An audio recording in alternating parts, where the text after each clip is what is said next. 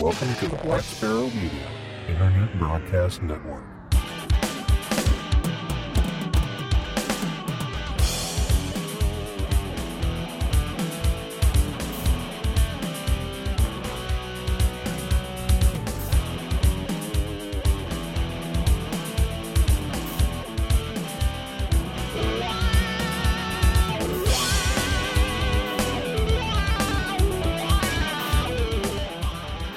Well, hello everybody. This is episode number 139 of Linux in the Ham Shack. And I am your co-host, Russ, K5TUX, welcoming you in to our latest program as I have to reach all the way across the studio to fade the music out. And we also have with us tonight Pete, VE2XPL from I'm never here. I missed a couple of shows. No, you're here. You're here about as often as we are. Yeah, no, it's okay. I had a computer explode, as I explained 2 weeks ago, and but we're back, and we're back. And I'm here. Scene. You never told me where that was from. I'm here. I'm here. Let the bells ring. Let the trumpet sound. Because I don't know where it's from. It's from Bugs Bunny. It's a classic. Okay. Well, I didn't know that. Sorry. Okay. Don't you watch Bugs Bunny? No. I used to watch Bugs Bunny like ages and ages ago. When he was like 5. See, we don't have children, so we don't watch these things anymore. But you don't need to have children. That's the beauty of Bugs Bunny. I see. Same with the Flintstones. Anyhow, I digress. Of course. And Cheryl is here as well. Hello, everyone. Yay. And as last time, we are together here in the same studio, Studio 3D, standing for Triple Dogs, who are lying strewn about in various states of repose. And we have the old podcasting set up again, so everything should be nice and quiet, and we actually have inline music and all of that good crap. Yeah, whatever. Yeah, okay, good. I'm so glad you're a part of the show now. Thanks. Here, let me just cut your mic off. Okay, you do that. Just kidding. All right. But as it happens... Just have to yell. She's sitting across from you. That's very true. Just take yours and beat you up with it. Her mic is heavier than mine, too. So Well, see, so that's an advantage to me. I don't have to go get the rolling pin out of the kitchen drawer. There you go. maybe we should talk about our setup someday. Maybe we should. Might be interesting to people to know what kind of equipment we use for doing this whole podcast thing that we do.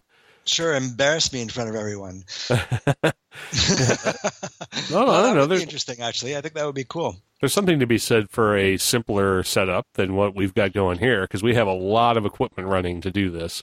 I've done it both ways. I've done complex and I've done simple, and they both have pluses and minuses. So yeah, I think that would be a neat thing to talk about in segment 3 one day. Yeah. There you go. Sounds good. Except I'm not using Linux in the Ham Shack currently. But, we'll see what we can do about that. Anyway. Shh. Don't tell anyone. Did you just say shh? I did. Shh. Canadian, eh? I don't know. The T puts us dangerously close to a badger. Anyway, this show is going to be mostly Pete, since he did all the work. Which is part of that. Not true. That's not true, because a lot of the ham radio stuff is stuff that you had put together. That's right. No, that's Cheryl, what I put together. Right, Cheryl put it together. I didn't know. Several weeks ago. Yep. And it just never got used. So it's current. Yep. Yeah, it's very current. Are you saying my stuff is not current? Yes. Timeless. But this stuff is timeless, though. That's right. All right, so that being said, Pete, go ahead, read the first story, and maybe just go ahead and do all of them, I don't know. I'm going to make you read some. Okay, all right. I'm going to mute my mic and not come back, and you'll be like, Pete. Anyhow. All right. In our first segment, as always, we talk about amateur radio, and this was a really interesting one for you guys who enjoy radio reading, because Popular Electronics magazine, Popular Electronics, let me fix my allocution. Popular Electronics magazine archive is now online, so that's pretty cool. So whether you're new to the hobby or if you're just nostalgic about the good old days, then the name of the magazine, known as Popular Electronics, will definitely ring a bell. You guys know it, of course. You guys know it. You guys love it. It's been around forever. So thanks to the effort of the Why is that all one word? American Radio History Association, AmericanRadioHistory.com. There's a shared archive of all the popular electronics magazines. So it goes from 1954 to 1982. So the current stuff isn't archived yet for whatever reason, but I'm sure they'll get to that. Although until they decide to archive the last 20 years, I'm sure you'll have plenty to read between what was published in 1954 and 1982. So that's all pretty cool. Although Popular Electronics is not the only publication that you'll find there. So there's several million pages of hundreds of books and magazines on radio, television, computers, and much more. And it's all available on the web. On the web. At AmericanRadioHistory.com. American Radio History, all in one word, .com. All in one word. So the direct link is, tinyurl.com/popular-electronics-archive. And that's a story obtained from the good folks at Amateur Radio Newsline. Popular Electronics, a great magazine, and I think that it's really, really cool that they have them online now.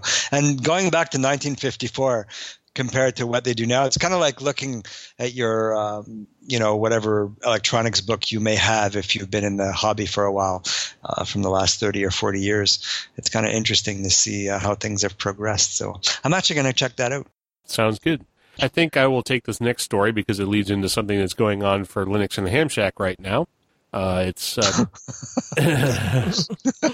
something you need to tell me, perhaps? No, not necessarily. It's something you should already know about if you paid attention to social networking, but but I don't. Yeah. Anyway, this story is Ham Happenings, Hera Arena facing financial problems and financial troubles for the longtime home of the Dayton Hamvention.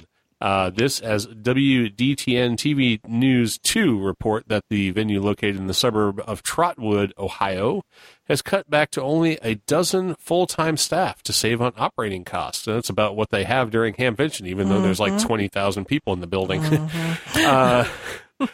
The WDTN story quotes Hera's director of marketing, Karen Wampler. She explained the difficulty facing the Hera Arena in competing with other area venues such as the Nutter Center at Wright State University. Wampler went on to describe the primary challenges for the Hera is a need for renovation funds, oh yes. Definitely. And an ownership model change. To that end, Wampler said that the arena is working with VenueWorks, which is a company that specializes in restoring event venues such as the Hera, and that she anticipated some very good news in 2015.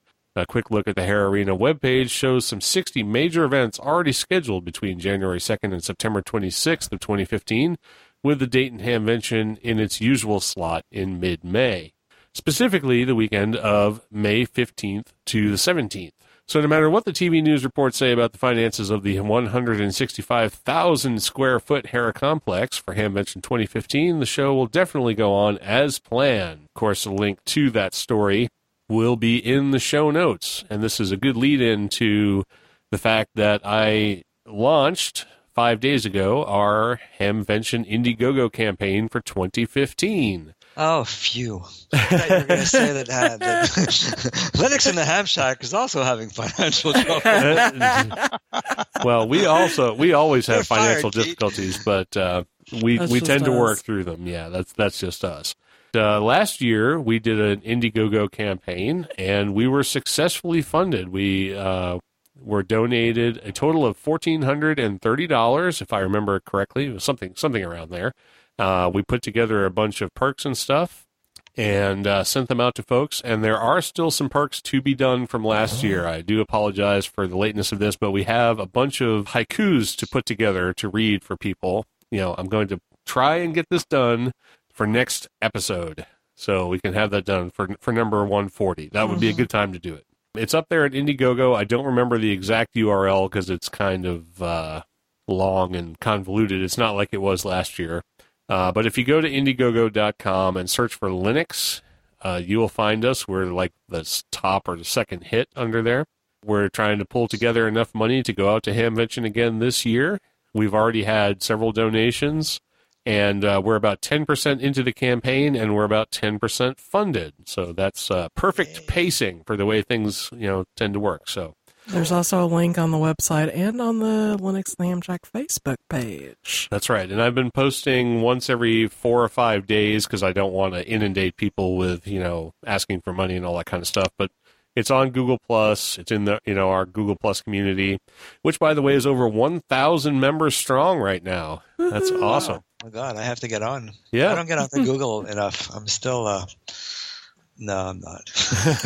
Not anywhere, really. Yeah, I'm just not. Okay. I use Google mostly for my agenda, which has nothing to do with this show, but I should get onto there because I'm logged in anyways. I just don't check. Yeah, I into the don't do community, but Google I should. Plus either, so Right. I'm Facebooker. We're starting to get a lot of feedback and a lot of discussion going on there about Linux and the Ham Shack between the members of that group, which is really nice to see. That's huge, though. I'm impressed. That's very good. Good on you guys. Yep. Google's awesome. It is, and we surpassed the 750 members of the Going Linux podcast. So, in your face, Going Linux. Oh, yes. Yes. I'm sure they're all very mean. nice. No, it's not mean. No, it's all good fun. Yeah. It's all good ham radio ragging. We can move on from the Hamvention campaign and everything. If you get a chance to donate, we would love it. You can donate $1.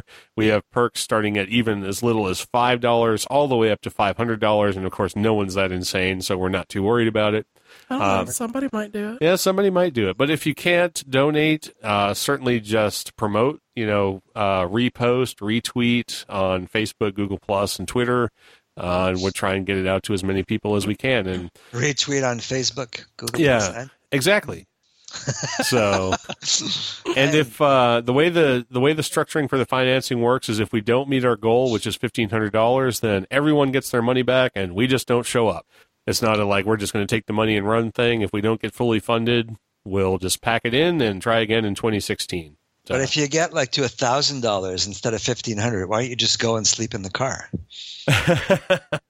No, because I don't want to do that. I want to. I just have a thing about sleeping in the car, and Cheryl's pretty uncomfortable sleeping in the car too, I think. Well, actually, I think Cheryl could be in the hotel room. Well, yeah. Oh, I see. But then you'd still have to have a hotel room, which means we would need the whole $1,500. So. Well, I actually think we figured out last night that we were still going to have to cover several $100s between gas and stuff. Well, not necessarily. It depends on if we can find a cheaper hotel, which I think I've located. But it actually costs a lot of money to go to Hamvention because we sit in the inside booths, and just the booth rent is $400. I mean, that's that alone is a huge chunk of it. And then of course there's getting to Dayton and staying in Dayton and all of that good stuff. But what about bed and breakfast? Those are sometimes cheaper and actually very nice. Often they are, but handicap accessibility is usually a problem at B&Bs, so we have to be careful about that. And I keep saying that Russ can go by himself, and he refuses to do it. He did it 1 year and said, not again. Yeah, because that means you can't help. And plus, it gets you out of the house. So, yay. I get to get up at the crack of dawn. Come on, it's a free date. That's right. It's a 3-day date. And you get to go to a wonderful town in Ohio. There you go. Everybody wants to go there. And go to the really crappy hair arena where they have exploding toilets. Yay. But you're surrounded by wonderful people. That's true. So, That's it's worth it. Yes, I actually have to say and admit that Hamvention has been a wonderful experience for me because I've met people from all over the world because people from all over the world come to Hamvention, and I have met some actually super people. So mostly men, some women. Yeah. And of course, everybody lectures me about, you need to get your ticket. You need to get your ticket. And I don't ever do it. We're still working on that. We'll see how that goes. I had plans to do it this year, but I couldn't get there from Hare Arena because they didn't offer a handicap transportation. Yeah, I remember that. Maybe I should put a perk up that's, maybe like at the, $250 level that says if somebody donates at this amount, you have to get your license. I will get my license. I'm going to have to do it locally, I bet obviously. I'd be willing to bet someone would pay $250 to make you get your license. Well, there you go. Stop tormenting the poor child. Scare her away. All right. Well, that's it for that. There's the Hamvention problems, but apparently there's good news coming up later this year, and of course we will hopefully be there in May of 2015. And if we are, we'll see you there too. Worst case, they'll just do it somewhere else. Oh yeah, And people will complain because, it's been happening at the blah, blah, blah. Oh, it would be 100 really years nice if it there. was somewhere else. Yeah, it would be very nice if they would do it somewhere else. I mean, But I mean, that's the word. I mean, it would, historically, it's kind of nice that it always happens at the same place. And like I Right. said, people who are nostalgic like it. But at the same time, it'll happen somewhere else. Yeah, Right. It's I understand nostalgia, but it's also a major dump. Maybe that's why they Literally. do it. yeah, the Yeah. hair arena is definitely falling in around itself. But Yeah. It's and I'm kind of shocked that they still use it because it's almost turning into a hazard. Well, but to people. the one thing about it is, though, is it is 165,000 square feet, which in terms of convention centers is a fairly good sized one. That's so, very true. you know, Yeah, but there's other places around America where you could do that. oh, certainly at Las Vegas, of course, is a place where you can find lots Yeah. of huge convention centers. So, but yeah, there's definitely some nostalgia for Dayton. All right, enough about Dayton for crying out loud. Indeed. Stop griping. Until next time. Right. Yeah. So Cheryl can read the next story then. Alrighty then. The next one is a teenager wins prize with breath to Morse code converter. It's a good thing you made Cheryl read this one. I was going to skip to the next one. There you go. Carry on. Okay. Google Science Fair 2014 Voters' Choice Award has been won by 16-year-old Arsh Dilbaghi of India. His winning device, called Talk, converts short and long breaths of air into electrical signals, Signals? yeah, that in turn enables people to communicate using Morse code. Dilbaghi performed a trial of the unit on a hospital patient in New Delhi, now has a $10,000 scholarship from Google to further develop the device. Wow. I need to start I over think that's again. cool. Yeah. The announcement did not state if Dilbaghi holds an amateur license, and I got the story from the arnewsline.org. Amateur Radio Newsline, the source of all of our information. Hell, you can just go listen to the Newsline. You don't have to listen to There other you crap go. anymore. Yeah, he's not as entertaining, though. No, that's very true. It's like a newscast. Good. It's a good newscast. But I think this is, I don't think it really matters if this young man has his ticket or not, because it's not just users of ham radio that have it used for Morse code, of course. That's right. But I think that's phenomenal what he's done. Well, right, especially for people that are, quadriplegics or something that have no use of their arms, they can still communicate, using ham radio, doing Morse code, using their breath, which, yeah. Yeah. No, it's a great thing. And speaking of Morse code, we went to the Titanic exhibit In Branson, Missouri over the weekend. Yeah, a couple of days ago. And there's a display there where you can enter your name in Morse code, and it will read it back to you as if you were the telegraph operator there on the Titanic, which is, that's kind of cool for the kiddies and everything. But I actually learned something there that I didn't know. Originally, the distress call that was sent out by telegraph operators in the time of the Titanic was CQD, not SOS. Yeah, I knew that. But what I didn't know is what CQD meant. See, I knew it was CQD, but I had no idea what CQD stood for. Pete, do you know what CQD stands for without looking it up? CQ distress. Yes, but it was actually referred to, it's actually come quickly distress. Okay. Is how I was told by the person there. And he was, what is he, Irishman? He was Irish. He's right? either Irish or Scot. Yeah, I'm pretty sure he was Irish because they built it in Belfast. So, Well, he doesn't have to, no, he doesn't lives have in to be from Branson, Ireland, of Missouri. course not. But he's clearly, want to be as authentic as they can, I think. So. Right. But yeah, apparently CQD very nice. stands for come quickly distress, which was interesting. I did not know that. I just knew that was what they said instead of SOS, and now it's become SOS, which apparently stands for Save Our Ship. I thought it was Save Our Souls. Was it? It Well, may- don't I heard know. Save Our It could be Ship, so- It could have been Save Our Ship originally. I had heard Save Our Souls. It could be Save Our. Badger. That's very true. That'd be SOB, Save Our Badger.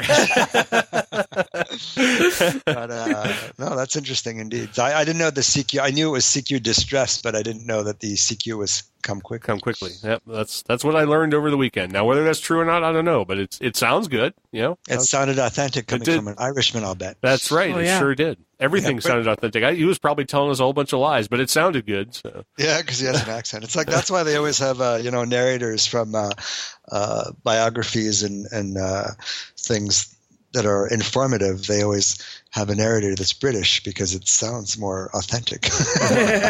Or Morgan Freeman, both of which work. Yeah. Your career. British or Morgan Freeman. Great. That's right. If you want people to believe something, just put in a Brit or Morgan Freeman. That's it. Either or. The Brit is probably cheaper. Probably, yeah. Yeah, I imagine. All right, so Pete, I guess you wanted to do the next one, so go for it. Well, I'm going to skip that one and come back to it. And since we mentioned Amateur Radio Newsline, for those who didn't know, the creator and author, Bill Pasternak, has been keeping a low profile lately as he recuperates from injuries sustained from a fall at home.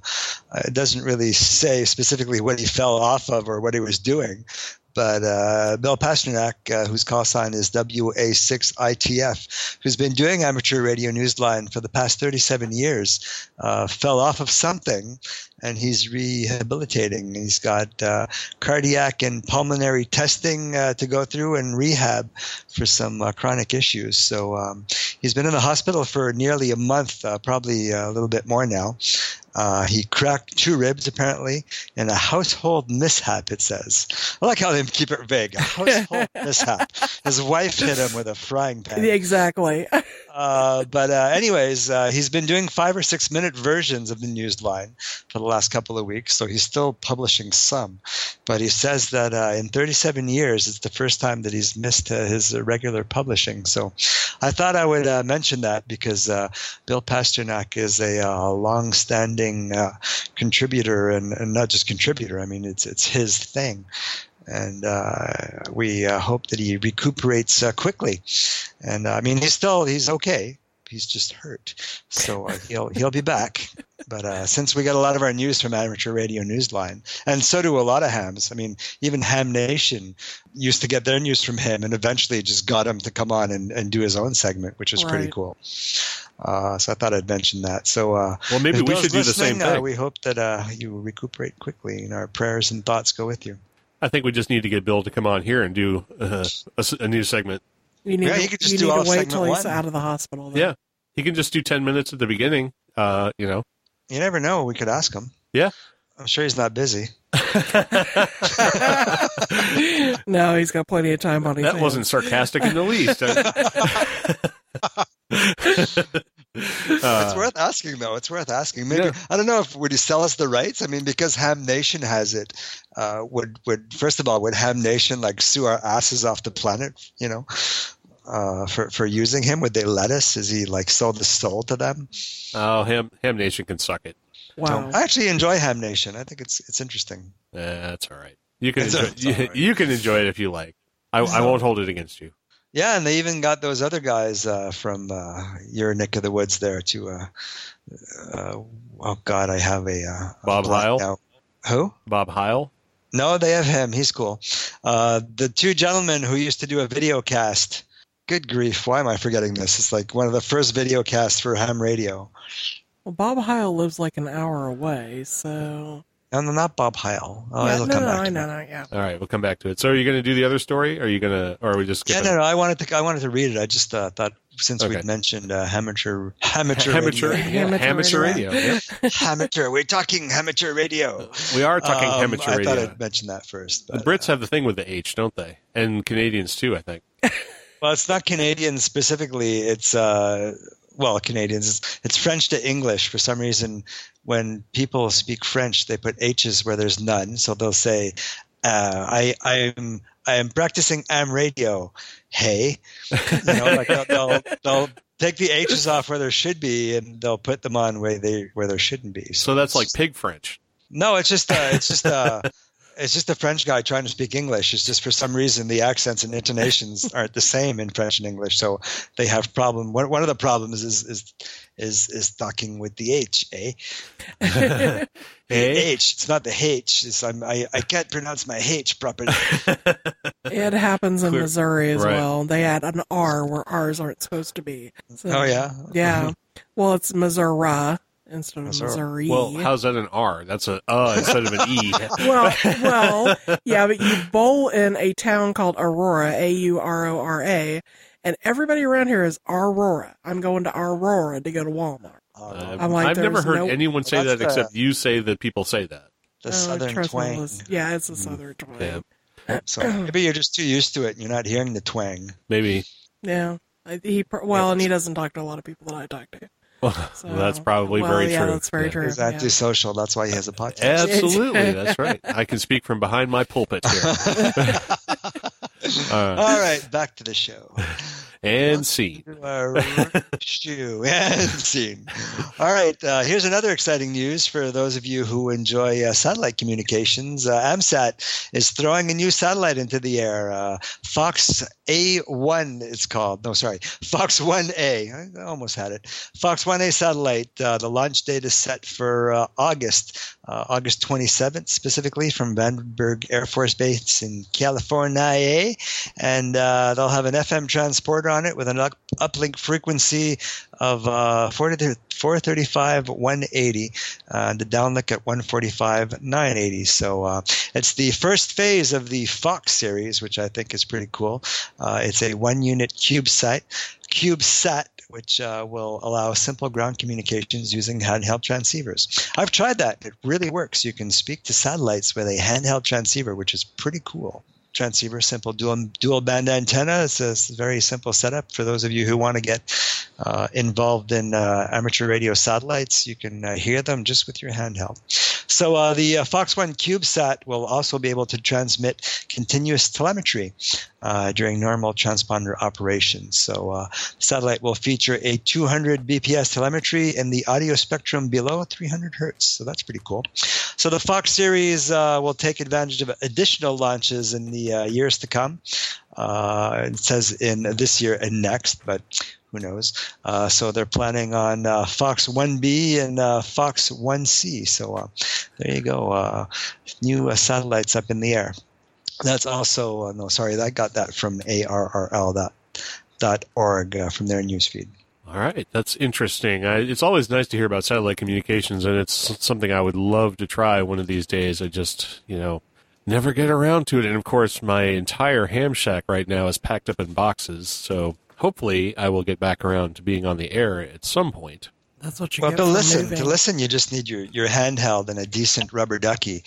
And there's a lot of, which is really cool because, jumping into Linux next, there's a lot of free programs that you can get through Linux for tracking satellites. Even if you don't want to talk to the satellites or listen to them, you can just download some of the software and just see where all the satellites are, which is really cool, and see where they're coming over you. And it tells you what angle they're coming at and how many minutes you'll have in terms of from the time it comes up over the horizon to the time it goes back down. So the passes are usually, 5, 7, 10 minutes. So you can't have, really long rag chews.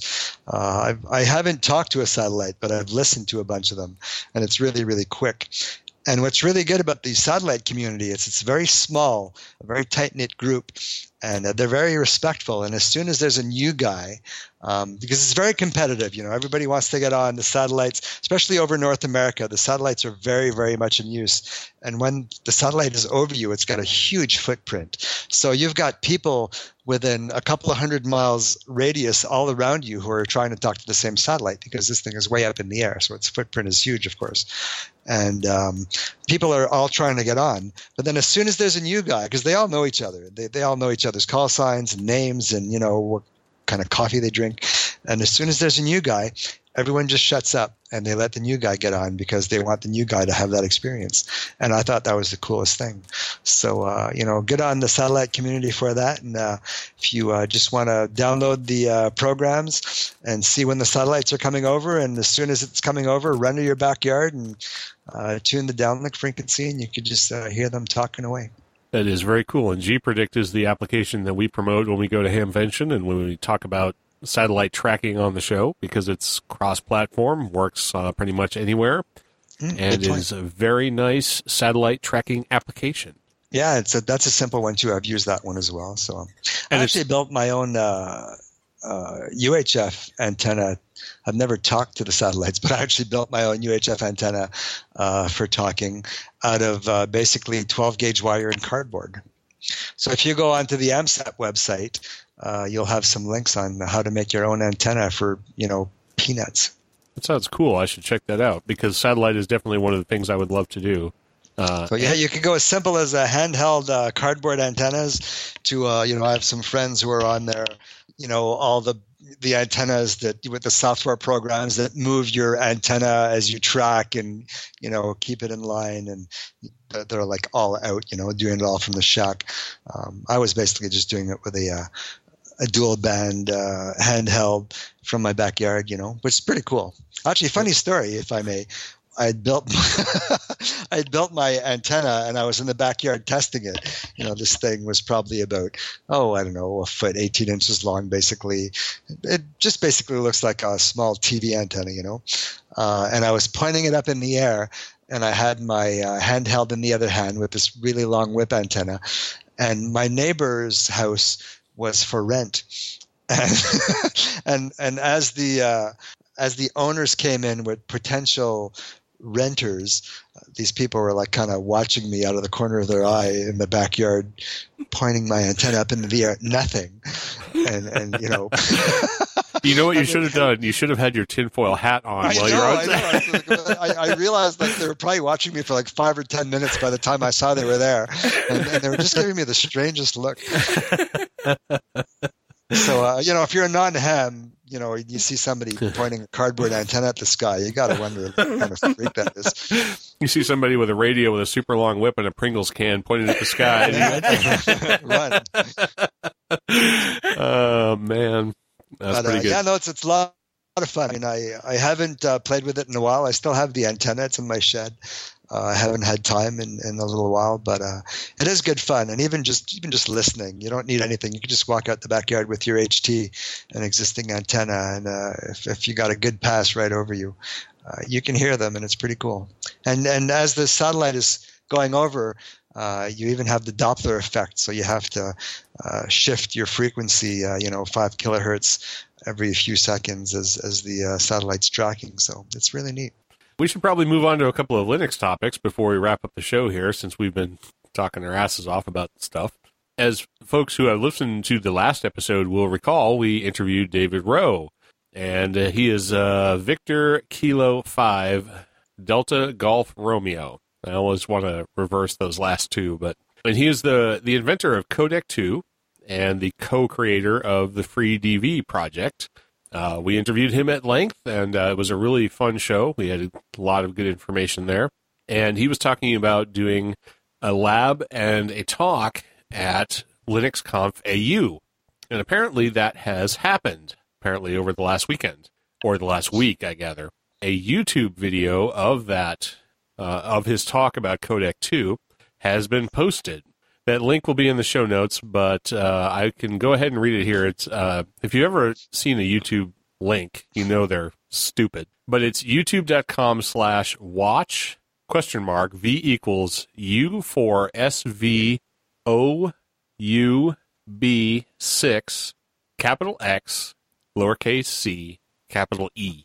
And like I said, that link will be in the show notes. But if you want to catch his talk that he did at LinuxConf AU about Codec 2, that's where you go. And, or you just Google David Rowe Codec 2 LinuxConf AU, and I'll come right up, because that's what I did. No, what I would do is I would listen to episode number 138 of Linux in the Ham Shack and learn all about Codec 2 first. Then I would go to the show notes for this episode and just click on the link. It's much easier than... You can do that too. Yeah, well. Yeah. I'm just talking about the people who are listening live and don't want to write watch V equals blah, blah, blah, XE. XCE. Hey, look at that N. XCE. I'd be willing to bet there's somebody who's writing that down while they're driving right now. And texting. Drinking a beer. That's right. Because if you're going to go, do it with some style. That's right. But anyways, I want to check that out. David Rowe is a fascinating guy. I was very happy to be involved in the interview. A really nice guy. Built his own electric car. Why not? In your spare time. Out of a Daihatsu, by the way. Yeah. And some pretzels. I mean, that's just basically, it's crazy. He just pulled this thing out of his rear, it seems. Okay, the title of this episode is now Daihatsu and Pretzels. There you go. It happens all by itself. The magic just happens. It does. But anyway, check out the talk because this guy is fascinating. I mean, he's a genius and a really nice guy. Yeah, You know? he's an amazing guy. Australia is lucky to have him. So Yeah, absolutely. So cool. all right. We were lucky to have him on the podcast. Yeah, absolutely. Absolutely. Twice, as a matter of fact. That was the second time he's been on the show. Yeah, So indeed. he's a really nice guy. And the thing of it is, I just popped up one night on Skype and said, "Hey, Dave, you want to come talk on the show?" And he was like, sure. No, what's the problem? You know? I mean, he just loves to talk about Codec 2 and 3DV projects. So. And that doesn't sound Yeah, Australian for sure. at all. And he's involved in it seems like a dozen other projects which are equally all fascinating. Including building an electric car out of a Daihatsu and pretzels. Well, So, yeah, and fixing said electric car. that's right. And continually. apparently loaning it to his daughter for 2 years. I mean, Well, that's what you do when you have kids. I guess so. It's like, here, I built an electric car. Sure, I guess you can borrow it. He probably didn't expect it to come back after after he lent it out in 2012. So, all right. So who wants to do the next story? Who did the last story? I did the last story. So who wants to do the next story? No, I think Pete did the last No, I did the last story. I was talking about David All right, Rowe. Oh, that's stop true. fighting. I'll do it. All right. This is something I came across on a couple of websites. So I figured, well, since it's popping up everywhere, I'll talk about it. I ran across this on ZDNet, on Linux Today, and on a third one that I can't remember off the top of my head. But Linus Torvalds was talking security recently at linuxconf.au again. So a good segue. And he was in a Q&A session, and he basically said that security needs to be made public, because a lot of companies seem to hide their security issues or bugs for whatever reason. And he was saying, well, I'll just read the quote. People are less willing sometimes to brush the problem under the mat and leave it up to vendors that have disclosures. He said, I'm a huge believer in just disclosing. Of course, being an open source, that kind of makes sense that you would disclose, because the more people know about it, the more likely you are to get a fix for a security problem. But a lot of people argue that if you make your security problems public, you're making yourself vulnerable. Who are these people? Usually they're like Microsoft and Google, of course. So there's this, later on in the article, there's this phrase or whatever little section that says that, let's see, Torvalds comments a spat of words and bug disclosures between Microsoft and Google, respectively. Last week, a series of Windows security issues were automatically publicly disclosed by Google after its Project 090-day deadline passed. So Google and Microsoft are basically the ones saying that if you tell people your security bugs, then you're leaving yourself open to all kinds of problems. But of course, these guys aren't open source, so why would they? And they're huge corporations, so they don't want to admit that they make mistakes. But I just thought it was a really interesting article. It's a short article. It's a quick read. And you can find it, like I said, on ZDNet, on Linux Today, and on a bunch of other websites. So, if you guys have any thoughts on that. Do you have a chance to check the article out at all? Or I didn't, but when it comes to security, as far as disclosing security vulnerabilities, the thing of it is, whether you disclose the vulnerability or not, the vulnerability is already there. It's being published in the circles that are important to people who are interested in vulnerabilities, those being the hackers, the crackers, and those white hats who are trying to defend against them. So the information is already out there. I don't see how disclosing it to the general public is causing any additional security vulnerability. And the fact of the matter is, the more widely known it is, the easier it is for the community to jump in and fix the problem. Whereas if you're limiting it to just your development team to try and fix the problem without letting anybody know that it's out there, basically what you've done is created a vulnerability that nobody knows about except the people who can already exploit it, and you have limited the number of people who can mitigate it. So, yeah, exactly. So, I mean, I think Torvalds is right. You absolutely should disclose all vulnerabilities, particularly the ones that are most devastating, because it'll be fixed much faster if it's out in the open. Yeah, in the article it states that Microsoft says that they should privately disclose vulnerabilities and work with the software companies to mitigate them. But Yeah, sounds like a load of malarkey. Well, that's Microsoft, right? I mean, Well, that's right. They're obviously not open source, so and they're Microsoft, so Micro and soft. Yes. there you go. Microlip. Right. It's just a quick, interesting read, I thought. Yeah, I haven't read it, but it does sound interesting, and I'm going to check it out after the show. All right, so the next one is the Linux Mint project is using Ubuntu as its base, and there's even a branch that's using Debian, which I think anybody who's ever listened to this show already knows, because I've actually used both of them. But it looks like for the moment it won't be using systemd as the default init system, which, as far as I'm concerned, let me give a big yoo-hoo that that they have decided not to use systemd, because I understand the reason behind systemd, because it is in fact much faster than sysv init, but it's not, to me, it's not ready for prime time. But that's just me talking. I'm sure there's probably 10 people for every one of me who would disagree that systemd isn't better. It says Ubuntu has already adopted systemd for 15.04, and it can be used right now, but the Linux Mint developers are not taking the step just yet. And it will be quite a while until that will happen. It's unlikely that Linux Mint 17.x branch will see the introduction of systemd, or at least this is what the leader of the project is saying in his monthly update. Linux Mint is one of the most used operating systems in the world, and as a matter of fact, we use it. I just installed Linux Mint 17.1 on our core machine that we use here at the house. What is it called? What is Linux Mint 17 called? Oh, it begins with an R. It's Rachel. I'll look that up while you're continuing. I think it's Rachel or something like that, or Rochelle. Yeah. Well, anyway. Sorry, that's what it's. And I'm actually using friends. Over the last many episodes, I've talked about how much I hate Ubuntu and don't like Ubuntu and the Unity interface and everything like that. But we're actually using the Linux Mint that's based on Ubuntu now, not the Debian one. Rebecca, that's it. The lovely Rebecca. Rebecca. It's not an animal for once. Or maybe it is. No, well, maybe there's something like that. Yeah. Rebecca is not a female Reebok. Rebecca. Just like as an animal. I'm funny in my own head. Anyway. I was close with Rochelle, though. I think I said Rachel first. But no, Cheryl agreed with me. Yeah, you never watched Friends? Yeah, a long time ago. Oh, no, sorry, it's not Friends. What am I saying? It's from Seinfeld. Seinfeld, yeah, I used to watch that one too.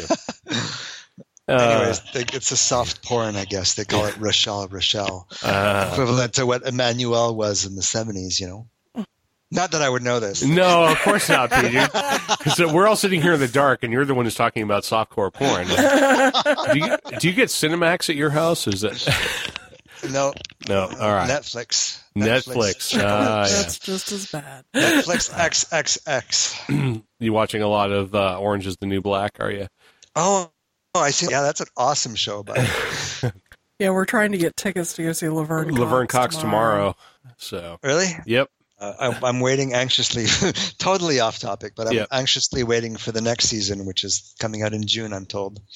Very cool. Yeah. We have to start watching it. We haven't started watching it yet. Oh, you haven't watched it yet? No, we haven't watched it yet. You have to watch it. We watched the first episode. I thought the first couple episodes that we saw were actually quite good, but we haven't had a chance to get around to the rest of it. So. Yeah, no, it gets better. Like it's kind of like Breaking Bad. It starts slow and it gets much better. And then it gets stupid.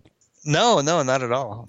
Okay, well, Breaking Bad apparently did, because I watched Breaking Bad that way. I watched all 5 seasons of Breaking Bad in like 2 a week. days. Yeah, no, it was a week. You didn't like Breaking Bad? No, I thought Breaking Bad was great for the first 3 seasons, and then I think I tweeted about the time that I got into the 4th or in the middle of the 5th season of Breaking Bad because I was power watching it. My tweet, if I remember correctly, was something along the lines of, "This is the worst show you can't stop watching." I remember that. Huh? You remember that? Yeah. So. Yeah, our neighbor was a huge Breaking Bad fan and just begged us basically to watch it. Well, I refused, but rest in it. Huh? Did I just unplug my mic? No, you're still talking. Okay. You can't power watch stuff because you there's something to be said about watching stuff with a few days or a week in between, because once you start watching stuff, I was watching Sons of Anarchy and I was power watching Sons of Anarchy. And Sons of Anarchy it's about, you guys know, it's about a biking gang, and they're like the worst criminals in the world because they can't sell guns properly and they can't sell drugs and they can't do prostitution. There's always something stupid that happens to them. But if you're power watching it, you're like, these guys are idiots. But I mean, if you're watching it week after week, then you forget because you're watching other stuff in between, and then you don't really notice it so much. So I don't think power watching helps any series myself. No, it probably doesn't. And right now I'm in the middle of power watching Dexter, which is not helping that either. Yeah, I never got into Dexter so much. I like it, but I haven't gotten into it. Yeah. I'm not a big fan. Anyway, massive digression. Put on your blinker and get turned back around. How the hell did we get from Linux Mint to Breaking Bad? Can anyone follow the progression of that discussion? By way of Orange is the New Black. Well, that's true. Yeah. That came out apropos of nothing. So, yeah, indeed. Things seem to have calmed down on the Debian front regarding the adoption of a new init systemd, and there hasn't been any opposition in the Ubuntu community. It's not clear what will happen when the Linux Mint fans will be confronted with this issue. Linux Mint is not embracing systemd anytime soon. The first thing you need to know about the Linux Mint 17.x branch is that it is using Ubuntu 14.04 LTS as a base. The Ubuntu developers are only introducing systemd to the 15.04 branch. It doesn't mean that the Mint developers can't implement it right now, but they're probably waiting for the next LTS, which will arrive in April of 2016.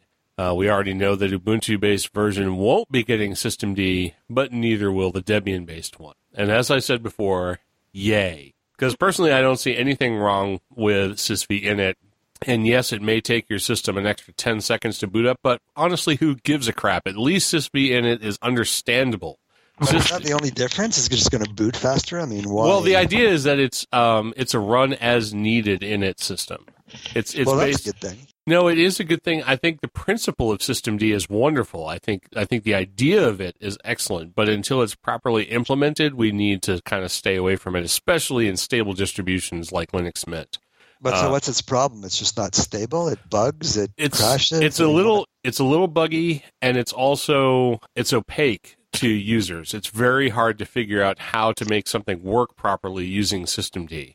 I guess that's the beauty of Linux Mint. It's plug and play basically. So I guess if you mess around with that, you're kind of messing with the whole, not really philosophy, but the beauty of what Linux Mint is. It's a right. good way. It's a good way to get people who are trying to get away from Windows and don't know what to use and don't want to spend hundreds of dollars.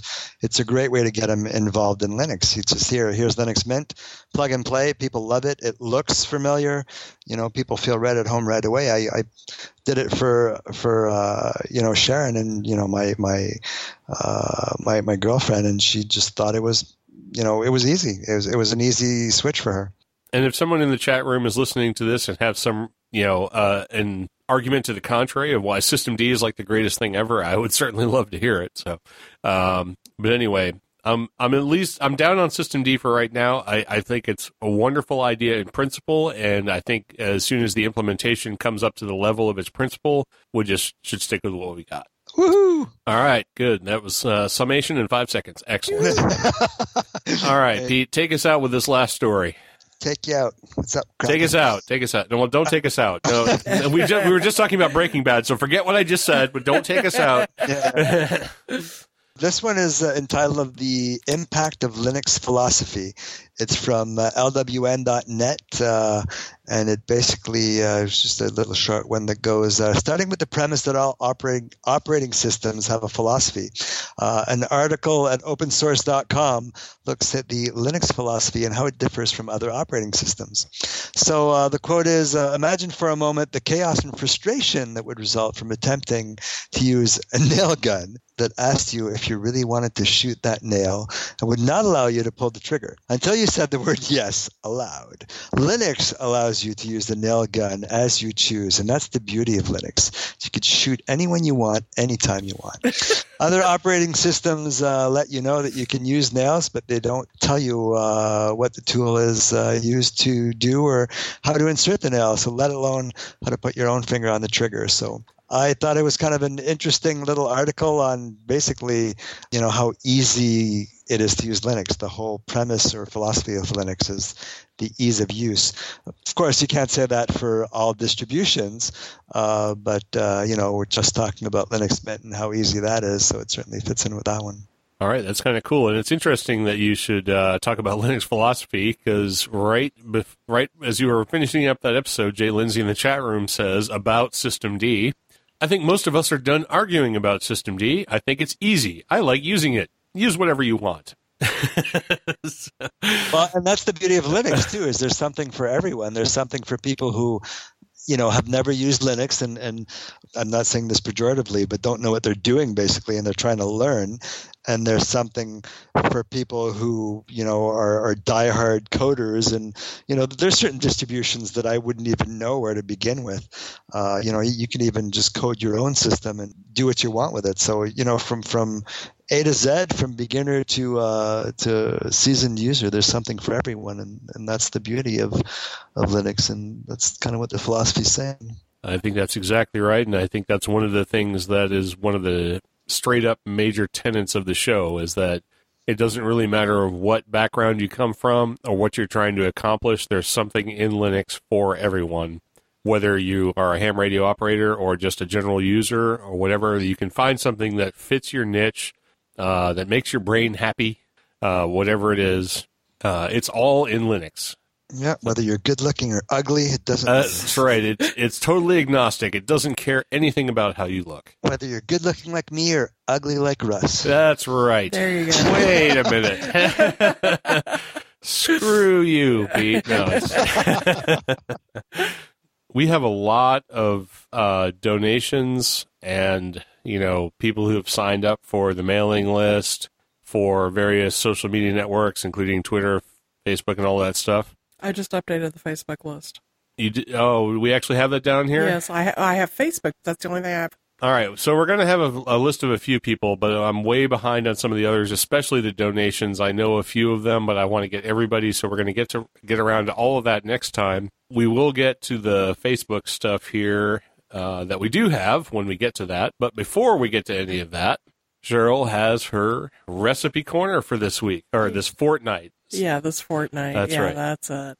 Yeah, so since I was in a hurry to get everything done, I just snagged one of Russ's favorite recipes. Kraft dinner? Cool. Yeah, no. No, Yeah, I actually we'll hate touch Kraft on it. dinner. Yeah. I hate that stuff. So, nope, not one of my favorites. Not at all. Russ loves spaghetti, but this is, I think, probably his second favorite pasta dish that I make. And, of course, I'm allergic to tomatoes, so I can't eat it.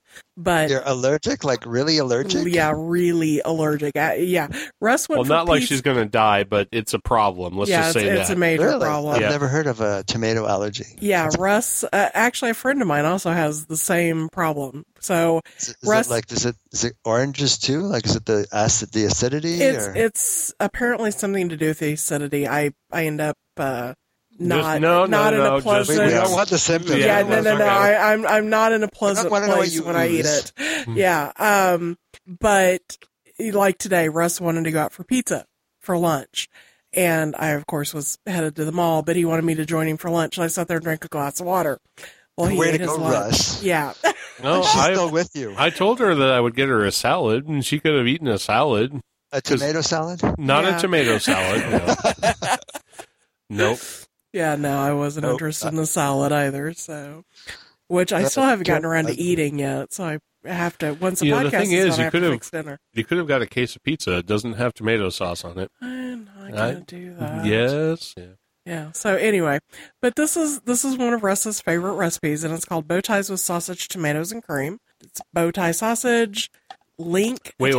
Bow tie Bow tie sausage. sausage. Yeah. Wow. Bow tie sausage. Let's back that up. Bow tie pasta and Link Italian sausage, which is really good, and some tomatoes and red pepper and onion and garlic and lots of heavy cream, which makes a nice pink sauce that they refer to around here anyway. But it's, Rosé. yeah, it's a rosé. Yeah. St. Louis has an area called the Hill. Thank you for echoing me like that. So when you go there and ask for a tomato cream sauce, they're like, "Oh, you want the pink sauce?" So stop it. I'm not in a big, huge bathroom somewhere. Go away. I am in control of the buttons. I'm sure everybody's figured that one out by now as well. So, but anyway, it's very tasty. I think he likes it. Do you like it? Stop Yes. it. I do like it. It's a great crock pot recipe. You can throw it together. I noticed you've done a few crock pot recipes, lately, but we've been eating a lot of them lately, so that's kind of the way it goes. But for something you can just kind of throw into a pot, let it simmer for, 6 hours or whatever, and then just be done with it and pull it out and eat it. Italian food is great for the sort of casserole arrangement of food where you just kind of throw everything into a big bucket and you eat it. So that didn't sound so good. Sorry, I was channeling Monty Python and the meaning of life there. So, but the recipe for that will be in the show notes rather. And one of these days we got to get around to making a YouTube video of some of these so we can. Yeah, we've done one YouTube video. Yeah, we need to maybe we can do the meat candy one because that one's easy and we can sit around for 30 minutes rolling bacon around little smokies. That'll make for interesting watching. Yeah, we just did that last weekend too. But we'll get together and we'll put some of these together. But anyway, if you need the recipe and you want to find out all the details about what actually goes in it and the parts of it of like how you assemble it and stuff like that, because you can bake it in the oven as well as doing it in a crock pot. You don't have to do it that way. It's on the stove. Or on the stove. Sorry, It was on the stove. Okay. But there's multiple ways to cook it. You could probably make it in the microwave, too, if you're that kind of person. It's just cheese and pasta. I mean, it's all going to come out as a big mushy... Yeah. Right, but you need to cook that sausage first. Boy, I'm really selling this, aren't I? Yeah, you really are not. Yeah. You really it requires a little bit of work, but it's really good in the end. It is very good. It is one of my favorite things. And I do love Italian food, so you can't really go wrong as far as that's concerned. As long as you can eat tomatoes. If you can't eat tomatoes, you might want to stay away from this. Yeah, that's true. So. All right. Well, with that, I think we're about done. Like I said, Cheryl put in the Facebook likes that we've had over the past, I think it's 2 almost, months. Yeah, at least a month anyway. No, 2 months. It's 2 months? Yep. All right. So go ahead and read those off, and then I guess we're going to wrap it up unless anyone else in the chat room or Pete, you have anything else? Nope, I'm cool. All right. You cool? In my own mind. Well, yeah, of course. Okay, well, in the social media roundup, of course, we have no donations and subscriptions. No, we actually have many donations. Well, and right, subscriptions. because Russ hasn't. I should back that up a little bit. We don't have any. We don't have any in the Etherpad because Russ has been. Well, too let me lazy. see if I can pull these out of my email here. This shouldn't be too hard. Too many hours. Yeah, it shouldn't be too many hours. All right, for donations, we have. Let me see. Let me make sure I'm back as far as I need to go. Yeah, this is all the way back in December. So, yeah, I think we're back as far as I need to go. We have a monthly donation from Steve Conklin, a monthly donation from Jeremy Hall, a monthly donation from Scott Pettigrew, yearly membership from Robert Yerke, a monthly from Bill Arcand. This is a brand new one, though. A yearly membership from Alan Wilson. A monthly from Bill Hyatt, a yearly from Mike Aiello, and that's it. We do have, let's see. Excellent. Mike is a regular listener. He listens live quite a bit. Yeah, N2HTT, if I remember correctly. Yeah, absolutely. Cool. All He right. sent me an email today actually saying hello. Yeah, All and right. Bill Hyatt actually lives down the road. From Yeah, he us, lives so. in Arkansas, so not too far from here. We do have You're in some. Missouri. Yeah, but Yeah, we're really close to Arkansas. yeah, where he lives is about 50 miles away. He Down lives the road. a couple of miles from my nephew. Only in Missouri is 50 miles down the road. Yeah, Yeah. exactly. Down the road for me is never mind. All right. Carry on. So we'll ferret out the Twitters and the Googlers and all of that stuff on the next episode, but we do have the Facebookers, so run down the Facebookers. All right. The list of Facebook people is Glenn Dubé, David G. Hood, Chris Justice, Wyman Ancornram. Yeah, I know I butchered that one. Mark Human. That's probably Humanic. Humanic, yeah. Bruce Given, Terrence Podolsky, Jamie Winning, Jerry Roy, Igor Kovtuniak. Igor Kovtuniak? Maybe, yeah. Yep. Chuck Chivers or Chivers. Maybe, or, yeah. Yeah, maybe. Chuck Chivers, I'm guessing, maybe. I love how Cheryl asks a question when she's not sure. Bruce Given? I have no clue. All right. Well, thank you, everybody who has liked us on Facebook or become a member of our Google Plus community, which, as I said before, is over 1,000 members strong. That's incredible. Yay. We're actually up to like 480 Twitter followers, and we're still doing our thing where we will give away a handy talkie from Pofung or Baofeng, whichever the hell it is these Whoever days. they are this week. Right.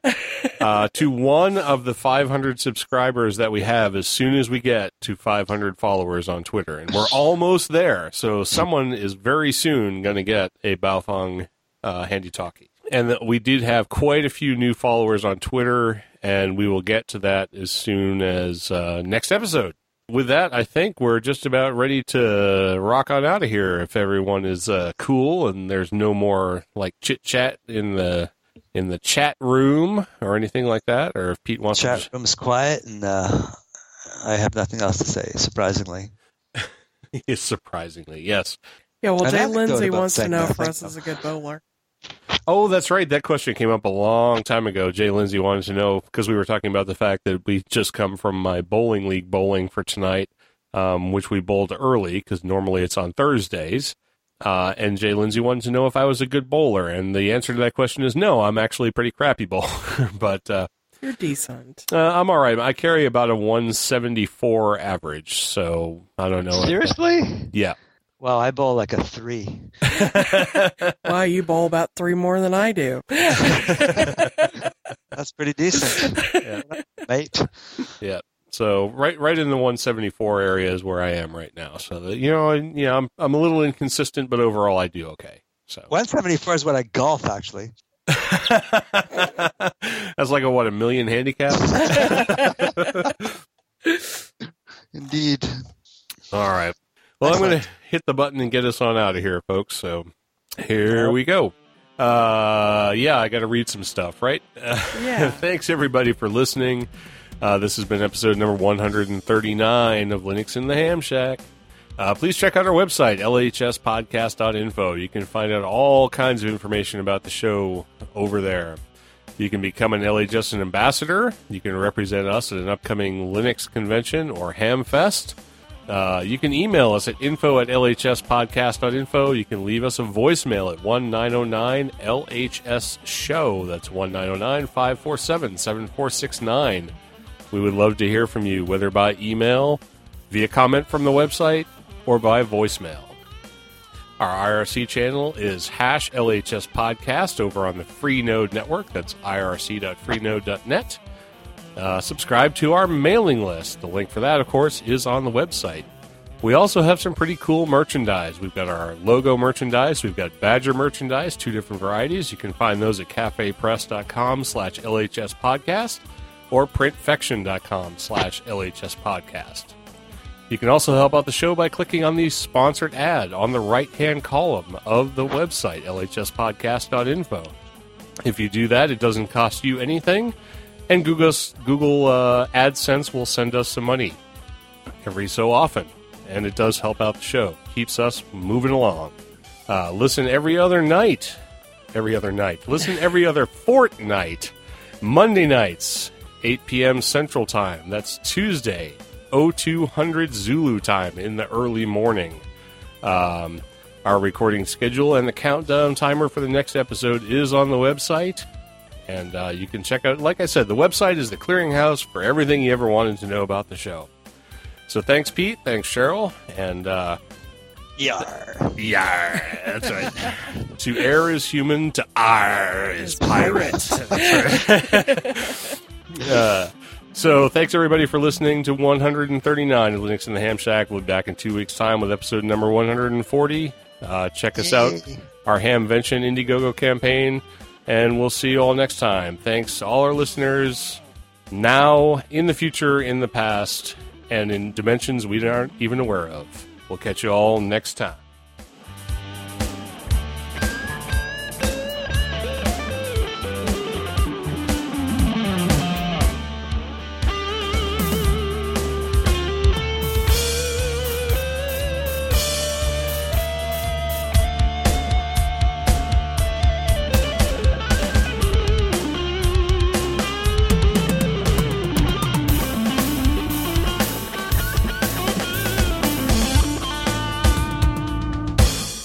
You know what? I play with myself.